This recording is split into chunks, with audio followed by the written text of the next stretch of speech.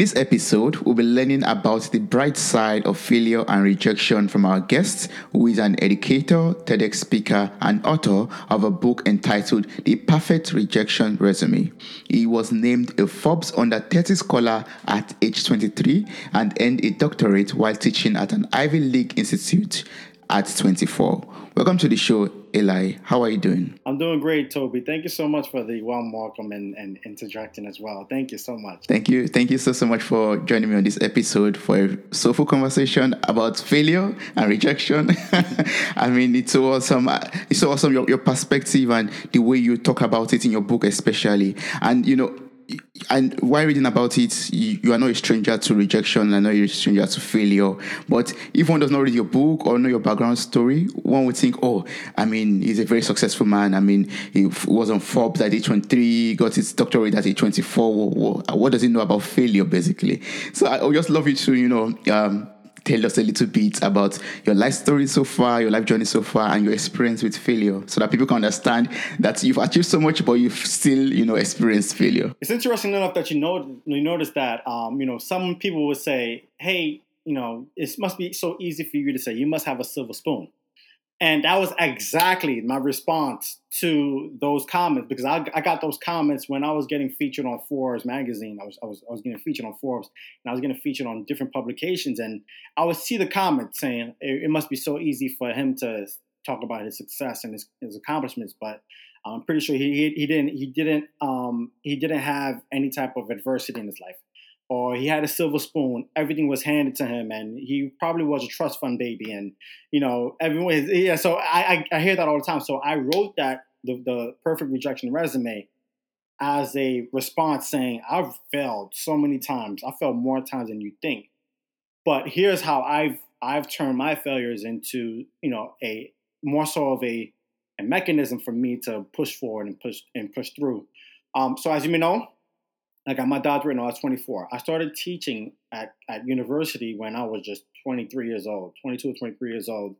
And I ended up teaching at Columbia University when I was 24 prior to obtaining my doctorate.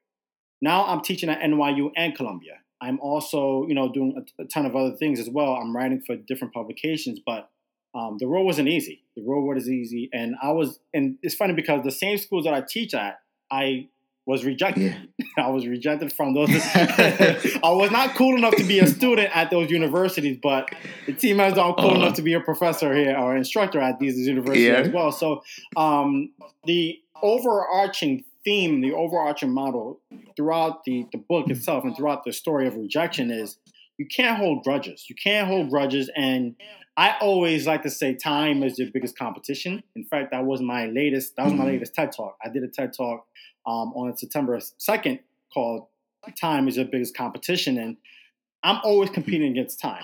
People think that they're in competition with themselves or they're in competition with others. No, you're in competition with time. And, the sooner you can get things done, the better it is for you to move on to the next goal and the next obstacle in life. And that's basically the overarching theme of my book and my story as well.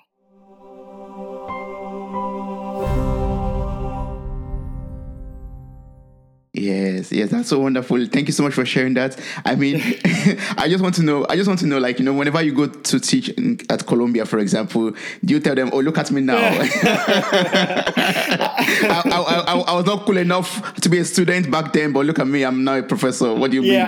And it's funny because I don't say it while I'm lecturing, because, the students are just here to learn.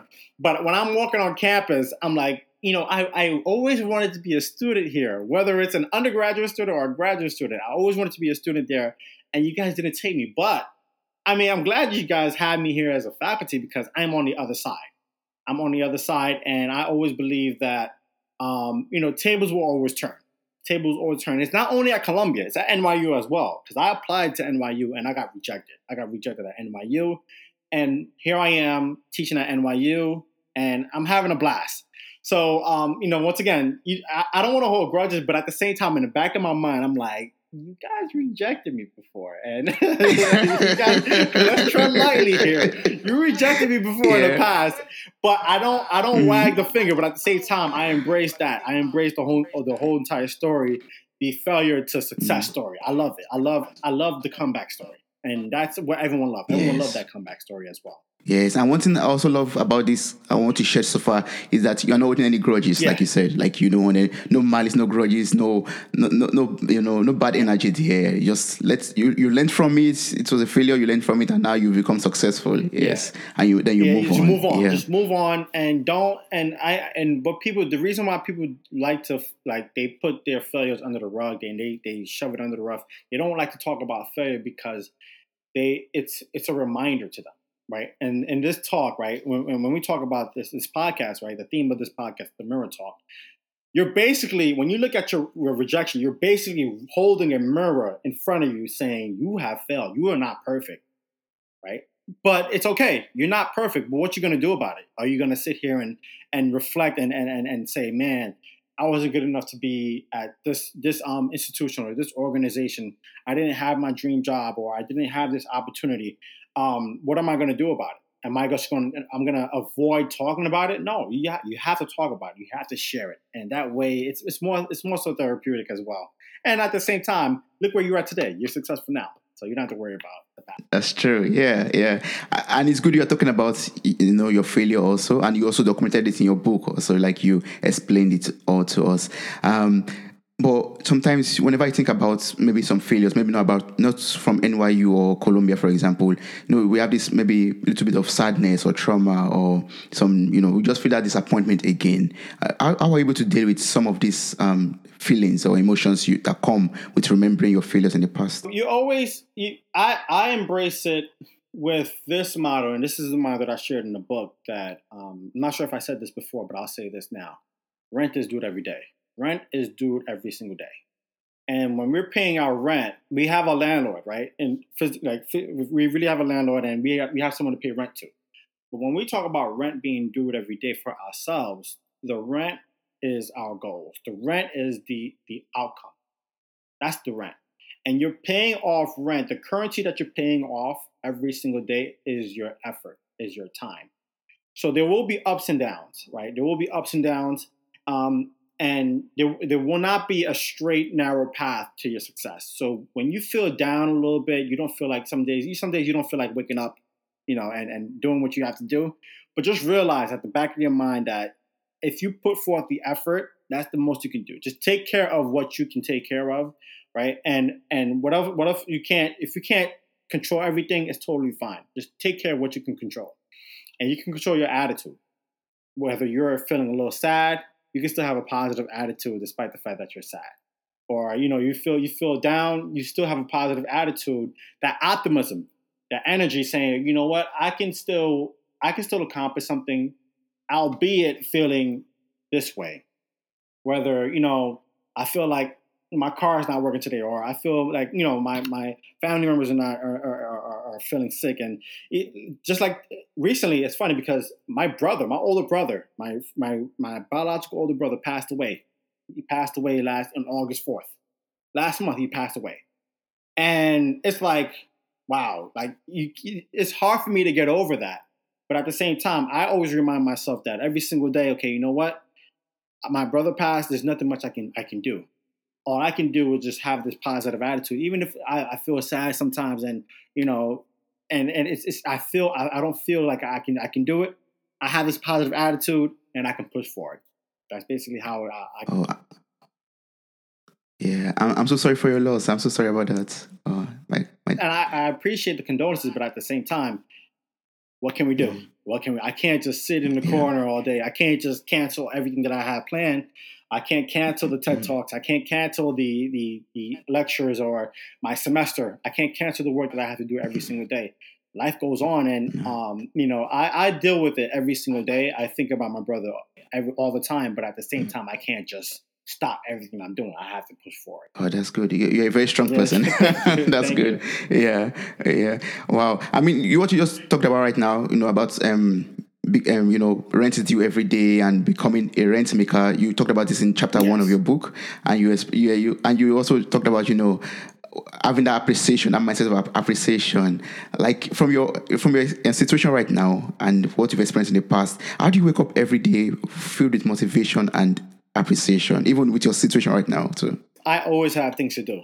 I always try to stay productive. Always try to stay productive. So every single day, from Sunday to Sunday, I have something to do. I have, whether it's preparing for something, whether it's preparing for a conference, whether it's speaking to I try to book.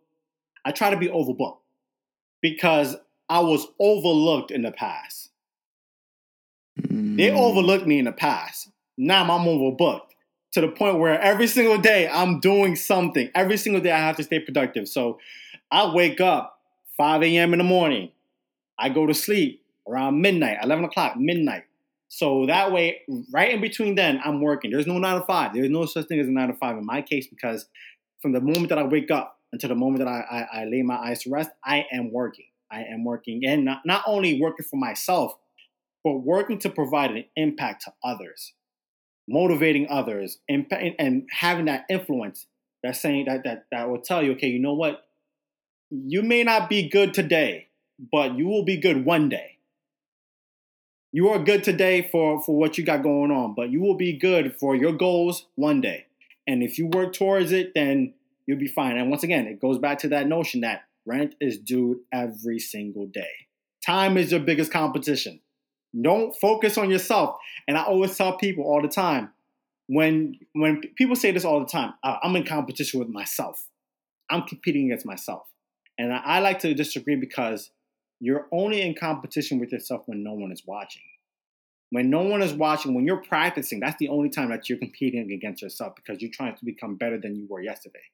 You're trying to be the best version of yourself. But when it really matters, and when you set a deadline to something, you are in competition against time.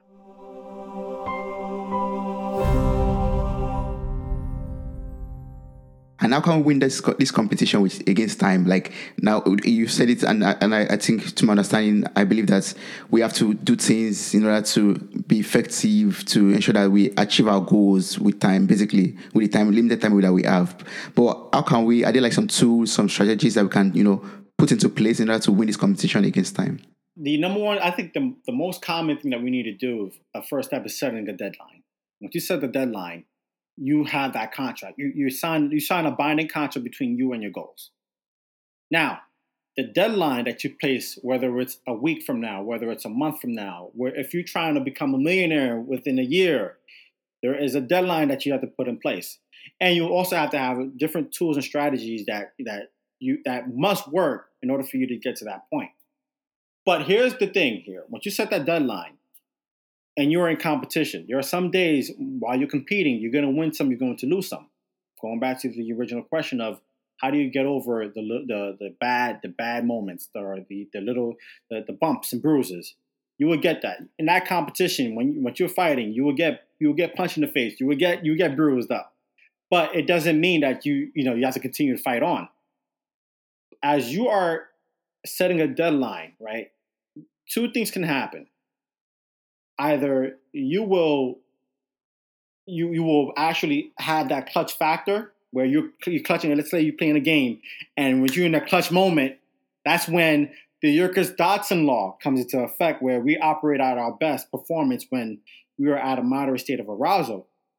And we can't be too stressful, but at the same time, we can't be too lackadaisical. We have to be right in between. And as you're competing, as you're setting goals, setting small goals to get to that bigger milestone. And with that small goals, it's like, okay, you have a plan to do something huge in November or in December. But starting today, we're gonna have a deadline. Next week, I plan on doing 2 TED Talks, or I plan on doing 2 conference events, or I plan on talking to 20 people. The next week, I plan on creating a slide deck or doing something productive. I plan on creating some content on social media to increase my brand. I plan on talking to a few public relation people, trying to do something productive to get to that huge goal at the end of the year, or at the end of the deadline. That's how you productively and proactively attack your goals and win your competition against time. Yeah, so setting those deadlines, little milestones, Yeah. yeah, that's very important. Yeah, but each one is asking you, Alliance, saying, okay, you're talking about setting goals, you're saying about deadlines, but I've experienced so much failure in the past, so much rejection in the past. I don't even know what my purpose in life is anymore. How can we establish our purpose in life? Because I know that's the first step in chapter Yeah. 1 or so we're talking about. But So, as far as establishing a purpose, you have a story. Your story will cultivate a purpose. So you said, and if anyone's saying, "Man, it's so nice to hear all of the optimism and all of the positive talk," yeah, it's great, but I haven't been lucky in the past, right? Lately, I've been going through it. That's your beginning. That's where you have to talk about it. That's it. That's your pivot. That's your yeah, pivot. That's your turning point. Just knowing that you've been through a lot, you have a story. From that story, you can inspire others. The first thing you have to do is talk about it. When you feel embarrassed, right? And this is another chapter that I have in the book. Pride is the devil, shame is your angel. So when I say pride is the devil, when we feel prideful, we feel proud of ourselves. We're too good to talk to people, right? We don't have to talk about anyone. I'm an influencer. I have over $1 million in the bank. I have millions of followers on social media. Who am I to? I don't care about what you got to say. That's that devil talking inside of you because everything looks good, everything looks nice, and the perception is our reality here. But deep down inside, what's real is you've gone through a lot. You have failed more times than you have succeeded. That's your beginning point. That's your point. And all you need is that first step. All you need for the first step is trying something new, trying something different. Once you try something, you build that momentum. The momentum will continue to build, and at the same time, you will have this domino effect of successive issues where you're on a roll, you're on fire. Now you feel like you're on top of the world, but that beginning part is that story that we need that story to cultivate that purpose, and that's how we can get that momentum going.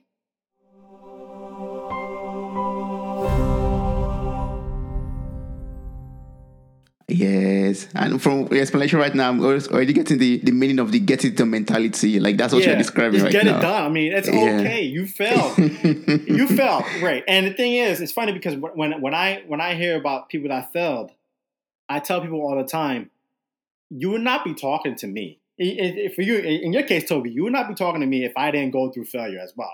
I have a book that came out recently, and it's like it talks about each and every time I fail. If I didn't fail, I would not have a story to tell. Share your story. Share your story. This is why we have social media to connect with others, and it's an internetwork. We have to share our stories with others. You never know who's going through the same thing that you're going through, and that's your beginning. That's your start. Yes, yes. And from there, we get our purpose in life too, and shape it, form it in a way, and run with it also. Yeah. You don't always have to create a purpose through your success. When people have a purpose because they failed too many times, or they failed so many times that now they can learn from their mistakes, and on top of that, they can share some insights from what they've learned and their lessons. You can't treat all of your losses as a big loss, despite the fact that you tried and you were not successful. Yeah, granted, yeah, I know it sucks, but it's okay. The first thing that you've done, you've accomplished more than you thought you did because you tried. Most people won't try. When people have a fear of failure, people feel failure because they're afraid of that embarrassment and that shame, but they don't want to try it. So when they laugh at your pain, they laugh at your mishaps and your missteps. They're laughing, but at the same time, once you ask them, why don't you try it? I want to learn from you. Why don't you try it? They won't try. They go, they'll laugh, but they don't want to say anything. They don't want to try because they will fail too. So yeah, that's the Yes, beginning that's is just true. sharing your story because no one can share your story but you. Hmm. That's true. That's very true. And you shared it. You shared it in your book. I think when you're talking, new title was coming in my head, like, going from being overlooked to Yeah. overbooked or something like that. Like, You hear it nice. too because it makes sense. It Yeah. makes sense from overlooked to overbooked. I always tell people all the Yes. time, Yes. you feel like a failure. Great. No one is talking about you. Great. That's you feel that today. But one day you will hear from these people again. You will hear from these people again in a positive way because they will turn back around and say, "Congratulations, I'm so proud of you." Even if you don't believe them saying, "I always knew you had this," right? You don't believe it. But at the same time, you take it all in, you internalize it, and you tell yourself, "I believe in it." That's all that matters. You may think that I had what it takes all along, but I don't believe you because you rejected me in the past. But I believe in myself, and I appreciate you for saying that you believed in me. But it starts within yourself. Yes, it starts within yourself. You have to believe in yourself first, actually. Yes. Because I mean, I've had similar experiences before, especially with this podcast as an example. Like we recently became 2 years. And some months ago. Oh, thank you so much. and some people that are close to me told me, I didn't believe you go this far. Like, exactly. I was like, oh, okay. and it's okay. That's all right. It's okay. You didn't. People don't believe that, but you believe it, Toby. You believe that you can get this far. And on top of that, the sky's the limit. And you have to go beyond the sky, beyond the atmosphere. Like the whole entire universe is yours for the taking. And I always say this, and I said this in the book. If you believe that it is possible to accomplish something that was supposed to be impossible, then it is also possible that nothing is impossible. Nothing is impossible. At the end of the day, you just have to go and continue to move on and push through. Yes, keep on breaking glass ceilings and just keep on going higher. Exactly. Yes, and I'd love to go back to the title of your book. We're not changing the title yet to overlooked or being overbooked. We are sticking with the perfect rejection resume. So, how would you define this? How would you define a rejection resume? How is a perfect resume like? Great question. So, rejection resume. Let's start with the resume. We all know what a traditional resume looks like, right? A traditional resume that outlines our success and it outlines our accomplishments and our achievements that we have accumulated through education, through experience, work experience, our skills. It lets people know, whether they're recruiters or people in general. It lets people know about your story in a positive light. That's what a traditional resume is all about. A rejection resume is the complete opposite. Rejection resume is it's a document that outlines our failures and our rejections throughout the years. And you may ask yourself, I know what's the purpose behind my traditional resume is, but why should I even write? Why should I even think about writing a rejection resume? It outlines my failures. I would say this, that rejection resume is not perfect. It's an imperfect document, but it's perfectly shaped your story. It's the reason why you have accomplished everything in your traditional resume. It's the complete opposite. And how you can use your rejection resume is not only sharing, the lessons that you've learned from the past, but at the same time, you're taking in the lessons and you can share it on social media because everyone loved that comeback story, going back to the original point. Everyone loved that comeback story. If you were to share your traditional resume, and I always tell people this, try this experiment. Try an experiment. Share your traditional resume. See how much impressions you get from sharing your traditional resume. And try sharing your rejection resume that outlines all of your failures.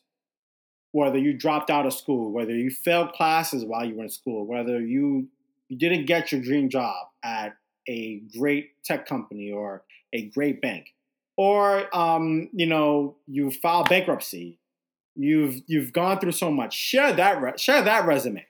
Share that resume on LinkedIn. Share that resume on Facebook or on Instagram or Twitter. You'll see the difference in impression. I'm pretty sure you would get much more impressions from your failure, your rejection resume in comparison to your traditional resume, because people gravitate towards that comeback story, that story of failures. They think, man, I thought everything was so easy about, what you've done. Everything came so easy, but we didn't realize the trials and tribulations that you have to endure in order for you to get to that point. I tell people all the time, even the listeners that are listening to this episode here, try sharing your resume, your traditional resume. Sharing your accomplishment is one thing, but once you share the rejection resume, the resume of failure, you realize it's a huge difference of people that are going to gravitate towards that story compared to the story of accomplishment. Yes, I believe that's very true because it will help people to feel, relatable to it. Like, oh yeah, Eli has experienced this also. Or I never knew that, he has gone through this also. That means it also gives them hope, basically. Like, yes, for him to have gone through this and become this, that means I have hope. I have the possibility to also achieve great things. Also, if you can do it, Toby, I can do it as well. I'm trying to accomplish what you've accomplished already. And if you can do it, then I think it's possible that I can do it as well. And, I'm looking at the rejection resume and I feel like, man, it's demoralizing to hear that you've got rejected at this university. But wow, if you got rejected here and you still accomplished what you've accomplished today, then I feel optimistic that I can do well in the future as well.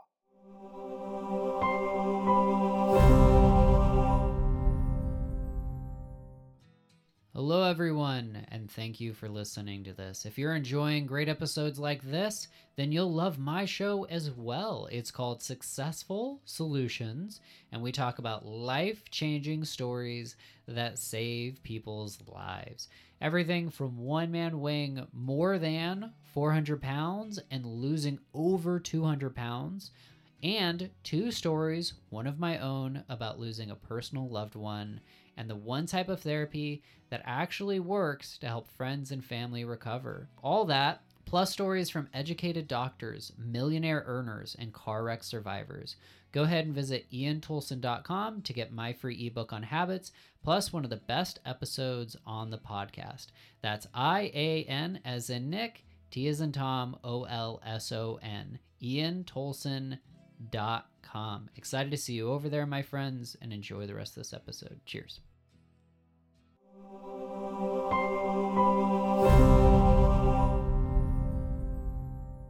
And one question I had is off this topic, but it's still in your book. While going through the book, I saw that you have interludes in between each chapter. Yes. And I wanted to know what was the inspiration behind the interludes? Like I was sending you some poems and some write-ups there.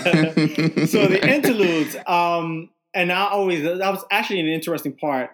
The interludes, it features other people. It doesn't feature me. It featured other people that I felt that were influencers as well. So it features Dr. Janice Gassam, who also wrote she wrote the foreword to the book as well. And the interludes there, it basically serves as a reminder. It's a random reminder that, it's okay. I think in the interludes I have disclosures. I have the dark horse. I have different poems that remind you that it's okay to fail. And that's the story. And I think I want it to be random and not only share within the interludes, like the poems and everything, but share other people's resumes as well, the rejection resumes. Like there are rejection resumes of Jari Lee and Dr. Janice Gassam and Darren Roberts, I think he is the originator of the term rejection resume. So I spoke to him and he shared his rejection resume, but I wanted to expound on that and share his story. He's the one that provided the initial point. I didn't create the term. He did. So I'm basically expanding on that. And I'm sharing other people's rejection resumes as a point of reference. It's a proof of concept that states that these people accomplished. Rashawn Lambert, he's currently the senior vice president at Forbes. He cultivated and founded the Forbes the Culture platform. And it's a platform for diversity and inclusion as well. And he's gone through so much. He failed in the past. And there's so many people that you can think of that are great, even the greatest influencers in the world that you can think of wherever you are. They failed as well. It's a reminder that they have failed. And I didn't want to center the story and the book behind me. It's just I wanted to share other people's past failures as well. So those were the interludes. It's interesting. It's random as well.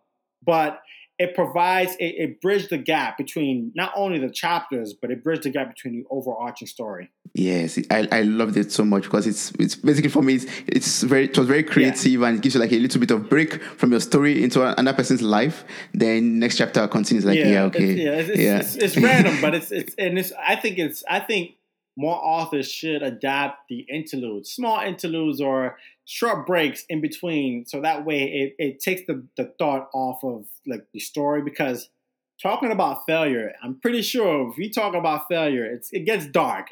It gets dark and it gets traumatizing. So if you bring in some light, if you bring in a poem or something like that, it takes the mind away from, just thinking about rejection, thinking about failure, thinking about the negativity that you have occurred in the past. Yes, that's very true. Wow. So for listeners out there who are already keyed in and they're like, okay, trying to prepare their rejection resumes right now, can you like give us a guide on how to, create a rejection resume that will guide us to build a tailored made, successful career or wonderful career that we want? So I can give you a template. So for example, what a traditional resume looks like. It has a summary or an objective.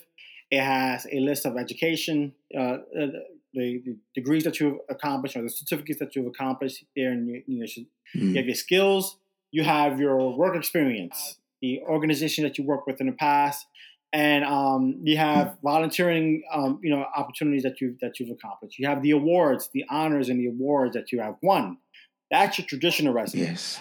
What a rejection resume looks like, it's the same outline. Your summary, your objective, your education, your experience, your awards, and your honors, but it's the complete opposite as far as the content. So in your education section, I would like for you to think of the schools that rejected you in the past. I would like to think of the classes that you failed. I would like to think of the, whether you dropped out of school. Whether even if you want to think of the personal stuff, if your girlfriend broke up with you, you could talk about that as well within your education category. When it comes to the work experience, what firm or what organization rejected you in the past? Did you receive a negative remark during the interviewing process where the interviewer, the hiring manager said that, you have a great background, but there are other candidates that are better than you, right? What did the hiring manager say to you that affected you the most when it comes to that experience? Have you ever been demoted before? Have you ever been laid off? Have you ever been fired or terminated from a job that you look forward to every day? That's the negative aspect. Have you lost a major sponsor or a major deal? Have a major deal fell through, or did you experience any failure at work? When it comes to the awards, the honors and awards, which organizations rejected you? I'm pretty sure there are scholarships that we always wanted to look forward to getting, but we didn't get them. Yes. We get those rejection resumes. Yeah. What were they? What were the organization that rejected you? So those are different things or different items that you can put within your rejection resume, and it creates that story. It creates that story that also says, you know what, I've accomplished so much, but let me remind you guys that I came a long way.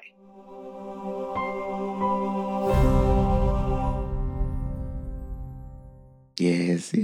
And the question that's popping in my head right now is, can we allow our bosses or the HR personnel to see our rejection resume? I get that question all the time. The question that I get all the time is, should we even share our rejection resume with our resume? Now, the answer to that is no, not directly. So when you are applying for a job, please share your resume, your traditional resume. Please outline, Please share your accomplishments. However, your managers, your hiring managers, and the people may also have ties to you on LinkedIn. On social media platforms. If you decide to share it, I always encourage people, share your rejection resume on LinkedIn. So your hiring manager may not see your rejection resume through the application queue. They may see your traditional resume, but they may look on LinkedIn and you may go viral because you shared your rejection resume. Once you share your rejection resume, you go viral, and the hiring manager may say, "Oh wow, so you've accomplished so much on this side. You shared that story. but I didn't know you failed so many times to get here. It may give that good impression to the hiring manager, but not only saying that you have a good impression, but you have a good social media presence. You're marketable. It shows that you're marketable. You have a brand. So it may also give the hiring managers an additional look, saying, okay, you know what, you're not only skillful, and you not only have what it takes to be in this organization, but you have something about you that's marketable. You have a brand, which can also help our organization as well. So to answer your question, you don't have to share it directly with the hiring managers, but you can share it indirectly because you're sharing it on LinkedIn and it's public. And it may go viral one day, and they may see it one day, and they may be inspired to share their story as well. Yes, yes, that's very true. Yeah, I mean, it shows that this candidate is very, determined, or is an not overachiever but an achiever. Basically, like you don't allow failure to pull you down or to And on to top set of you that, you have back. resilience too. Like there's a resilient factor about you. You're resilient to the point where, even if you get knocked down, you are able to get up.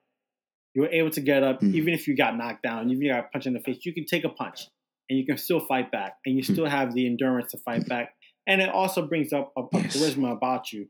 You're charismatic, and we get that. When we interview for a job, and they ask Yeah. you, can you tell me a time when you've experienced any type of adversity in your job?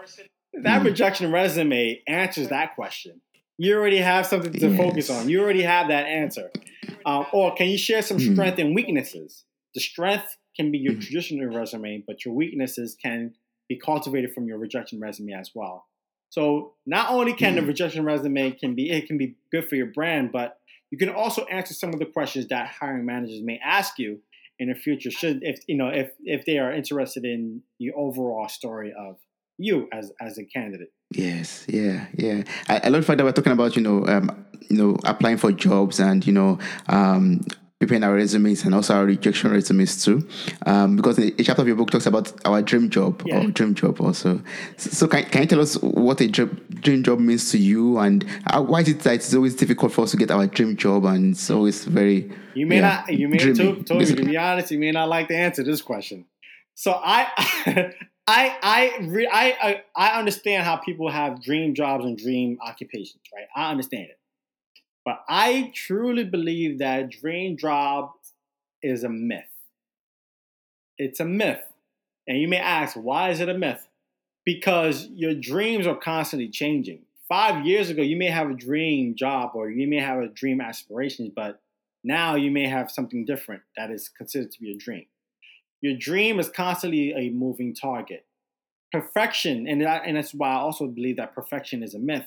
When we think of dream, we think of something that's so perfect, something that's utopic, or something that has no faults. But perfection is a myth. We're taught that we need to have a 4.0 GPA so we can get that good grade, and we can graduate and have this dream job and a high paying job. And it's unrealistic because we're constantly improving on our dreams. We constantly have new dreams and new goals and new objectives. 5 years ago is not today. 10 years ago is not today, and today is not tomorrow as well. So what we think of as today as our dream job, it may not be the same dream job that we have tomorrow. So I believe that dream job is a myth. Now, if you believe that your dream job you're fixated on that dream job, then great. Just understand that you have different objectives within that job and within that organization. There are different objectives that may change. So keep an open mind on how to adapt and how to change with the environment and with the culture as well. But I truly believe that dream jobs, it's a myth. We have to, and the thing is, and the reason why dream jobs is a myth, right? Because if we're dreaming, how are we actually waking up to actually accomplish our dreams if we're dreaming about it? And we can't just dream without it. We have to wake up at some point. At some point, we have to face the reality here. So at some point, we face the realities, and we can accomplish our dreams if we're waking up and we're proactive about it. But dream jobs, in my opinion, is a myth. It's amazing, yeah. And I think, we call them dream jobs because we believe, okay, with this kind of job, I'll be so fulfilled, I'll be successful, I'll be, so happy and all of that. How can we still achieve all of these things without having a dream job? How can we do it? Just understand that we can never be satisfied with what's going on today. Understand we never feel satisfied. Toby, when you reach that 2-year milestone for your podcast, yes. Were you satisfied and you say, man, I accomplished my dreams, man. We reached 2 million, 2 years. We're happy. I'm just going to sit back and relax. Was that your impression? No. No. We have more. So that dream, you have more to do. So that dream, the original dream that you had, it's no longer existing because you have more opportunities. You have more goals and more objectives. And it goes back to the notion that every single day you have to accomplish something, right? Every single day rent is due. I don't consider dreaming about paying rent, but that's how you proactively accomplish our goals. And the thing is, we can accomplish your dream job if you're not focused on getting that dream job. There's some things that, when you least expect it, that's when it happens. If you have a dream job, you have an expectation for yourself. And you will not be satisfied unless you accomplish that. So if you don't think about something and it happens all of a sudden, you say, oh, wow, I always wanted to do that, but I never got the chance to get it, but I'm so happy I got this opportunity. That's also a calling where you do not focus on your dreams, but you're focused on the opportunity. Now, there is such thing as a dream opportunity rather than a dream job. Opportunity is much different than a dream job itself. I thought Columbia University was my dream school. That was my dream school. I always say, back when I graduated in high school, my dream school would be to attend Columbia University. That didn't happen.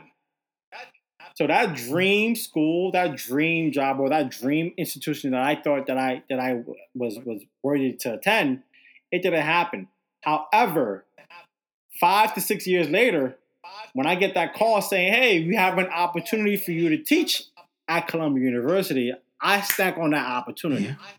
I took that opportunity. Now, Columbia University, and by the way, all of the opinions are my own. So if the Columbia students are listening to this conversation, or even the NYU students, just know this is me speaking on behalf of me. So when I would like to make that disclaimer before I even continue here. But when I noticed that, being at Columbia University as a student, that was my dream. But I never had Columbia University as an organization, as a dream job or a dream organization. I only had Columbia University as a dream school to attend and graduated from. So that once again, that dream of achieving that school, it's a myth. It's a myth because the opportunity is what matters. That's what we strive for.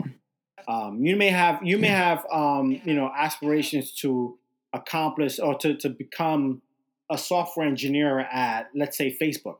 That's your dream job, right? The dream job is to become a software engineer at Facebook. But you may have another opportunity to become a software engineer at Instagram, which is a part of Facebook. Technically speaking, that dream job of Facebook, it didn't realize, but you're working for an organization that's affiliated with Facebook as well. So that's it's that myth of accomplishing your dream job or obtaining that dream job. It's a myth, but at the same time, there is no such thing as a myth as far as the dream opportunity. Thanks for that clarification. I mean, it's just a different perspective to it, and it's very valid. Yes, it is. Yeah, wow.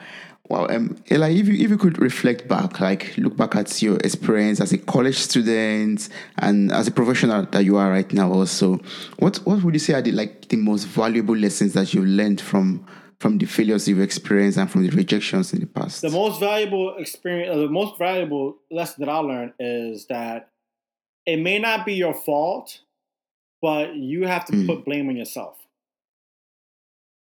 So why? There are some things that you can't control. Some things, once again, it goes back to the original notion. You can't control some things, and it's not your fault. It's not your fault that you didn't obtain your internship opportunity at your dream organization. Or you failed classes because you showed up late and you didn't study, and because you had some things going on that's personal. Those things, it's not your fault, but you must place the blame on yourself, because if you are successful, I'm pretty sure you would like to take credit for your success, and you like to share your success with others. But if you fail, who's gonna blame? Are you gonna blame others, or are you gonna blame yourself? I think you should blame yourself, because you didn't get the job done, despite the fact that it was not your fault that you didn't get it done. But you have to place full accountability on yourself, because it's you at the end of the day that have to get it done. And it goes back when I was studying. I remember failing classes. I failed 2 classes. Believe it or not, I didn't get a 4.0 GPA. I did not obtain a 4.0 GPA. I was facing academic probation after my second year of my undergraduate studies. And in order for me to actually get out of that situation, I remember my advisor telling me that the only way you can get out of here is you should graduate next year. You are behind. Imagine being behind 2 full years, and you're being told that you need to get out of here by next year in order for you to graduate. Because that's impossible. What you think is impossible, but I ended up taking 10 classes in 1 semester. That's like a year in 1 semester.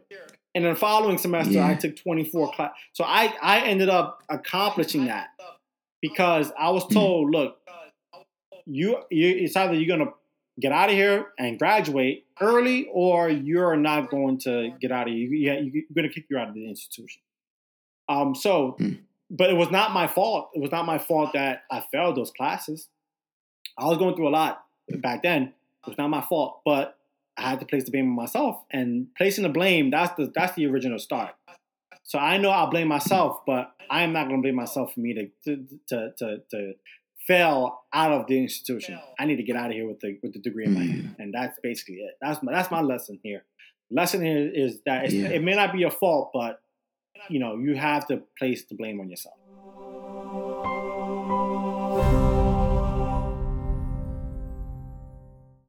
So if I'm understanding you rightly, if I put the blame on myself, it's going to give me that push, that fight. It's going to start that fire in me, to do what I have to do in order to get out of that situation. Yeah, of course. Yeah, you're gonna. Yeah, if you place the blame on yourself, now no one is placing the blame on you. It's not important if everyone is blaming you, and it is to a certain degree.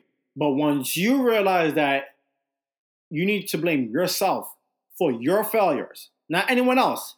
You're blaming yourself for your failures. It may not be your fault that you failed, but you're placing the blame on yourself. You realize, okay, you know what? Now it's game time. It's game time. Now I need to perform at the best of my abilities, because I don't want to keep blaming myself for losing.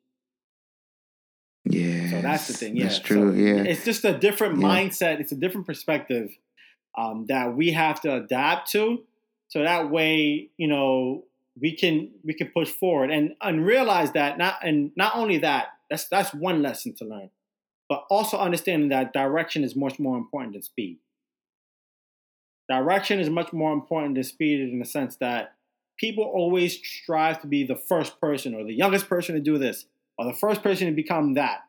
That's cool. That's great, but you have to realize that direction to get to that point is much more important than rushing to get to that point. Because people tend to rush, and they tend to run fast, and they're running in the wrong direction. And that's not, it's counterproductive.